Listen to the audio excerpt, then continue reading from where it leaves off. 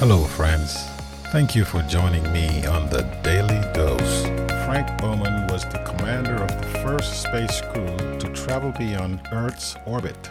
Looking down on the Earth from 250,000 miles away, Borman radioed back a message, quoting Genesis 1:1, "In the beginning, God created the heaven and the earth." As he later explained, "I had an enormous feeling that there had to be a power greater than any of us, that there was a God, that there was indeed a beginning." Prelude to Rest, Sunday, August 22nd. God was there at the beginning. The Lord God spoke, and it was. Light divided the day from night. Firmament, sky, and seas were spoken into existence on the second day. Dry land and vegetation followed on the third day. God formed the basic framework of time and geography, and then he filled it during the next 3 days.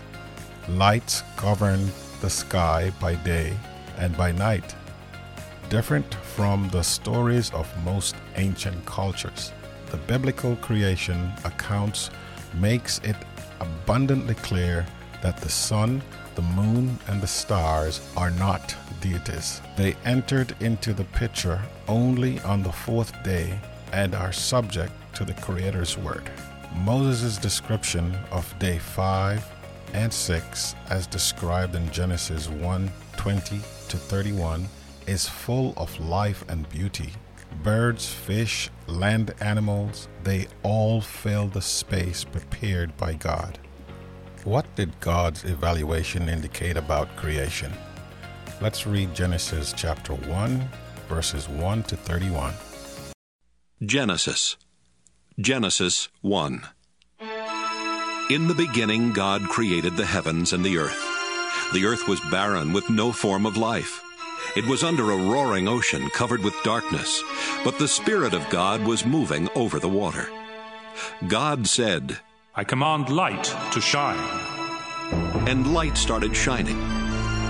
God looked at the light and saw that it was good. He separated light from darkness and named the light day and the darkness night. Evening came and then morning. That was the first day. God said, "I command a dome to separate the water above it from the water below it." And that's what happened. God made the dome and named it sky. Evening came and then morning. That was the second day. God said, "I command the water under the sky to come together in one place, so there will be dry ground." And that's what happened. God named the dry ground land, and he named the water ocean. God looked at what he had done and saw that it was good.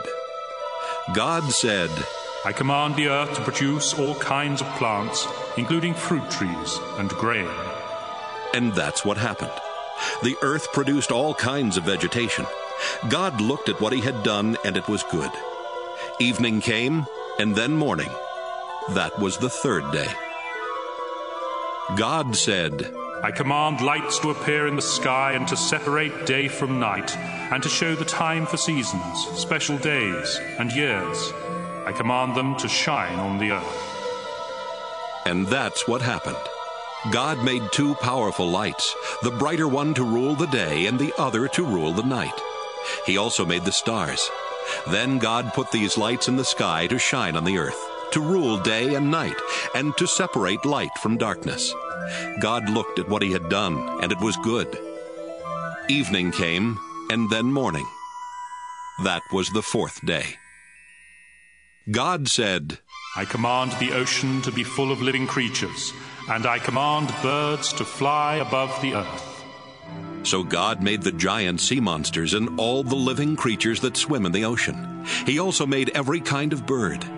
God looked at what he had done, and it was good. Then he gave the living creatures his blessing. He told the ocean creatures to live everywhere in the ocean, and the birds to live everywhere on earth. Evening came, and then morning. That was the fifth day. God said, "I command the earth to give life to all kinds of tame animals, wild animals, and reptiles." And that's what happened. God made every one of them. Then he looked at what he had done, and it was good. God said, "Now we will make humans, and they will be like us. We will let them rule the fish, the birds, and all other living creatures." So God created humans to be like himself. He made men and women. God gave them his blessing and said, "Have a lot of children. Fill the earth with people, and bring it under your control. Rule over the fish in the ocean, the birds in the sky, and every animal on the earth. I have provided all kinds of fruit and grain for you to eat, and I have given the green plants as food for everything else that breathes. These will be food for animals, both wild and tame, and for birds." God looked at what he had done. All of it was very good. Evening came, and then morning. That was the sixth day. This was not just any space that God had created. It was a perfect place. Teeming creatures filled the earth. Like the refrain of a catchy tune, God kept saying that it was good after each day. What was different about the creation of humanity from the rest of the world? Genesis chapter 1 verses 26 says, "Then God said, let us make man in our image, after our likeness, and let them have dominion over the fish of the sea, and over the birds of the heaven, and over the livestock, and over the earth, and over every creeping thing that creeps on the earth." So God created man in his own image. In the image of God, he created him. Male and female, he created them. Verse 7 reads, "Then the Lord God formed the man of dust from the ground, and breathed into his nostrils the breath of life, and the man became a living creature." And read in Genesis chapter 2, 21 to 24. "So the Lord God caused a deep sleep to fall upon the man, and while he slept, took one of his ribs, and closed up the place with flesh. And the rib that the Lord God had taken from the man, he made into a woman, and brought her to the man. Then the man said, This at last is bone of my bones, flesh of my flesh. She shall be called woman, because she was taken out of man. Therefore a man shall leave his father and his mother, and hold fast to his wife, and they shall become one flesh." God stopped and began to shape mud. Humanity's creation in God's image and likeness was an object lesson in intimacy and closeness. God bent down and breathed life into Adam's nostril, and there was a living being. Eve's special creation from Adam's rib added another important element to creation week. Marriage was part of God's design for humanity, a sacred trust of partnership between Ish and Isha, man and woman. This time, when God looked at everything he had made on day 6, the refrain sounded different. Then God saw everything that he had made, and indeed it was very good. Think about how radically different the biblical creation story is from what humanity without the guidance of God's word teaches.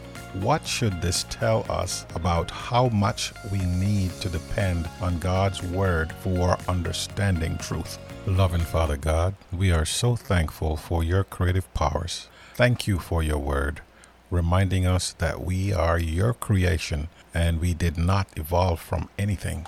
Please help us understand that you only have good intentions for us and that we can trust your word. In Jesus' name, amen. I hope you are enjoying these lessons. Why don't you join me tomorrow when we look at the command to rest?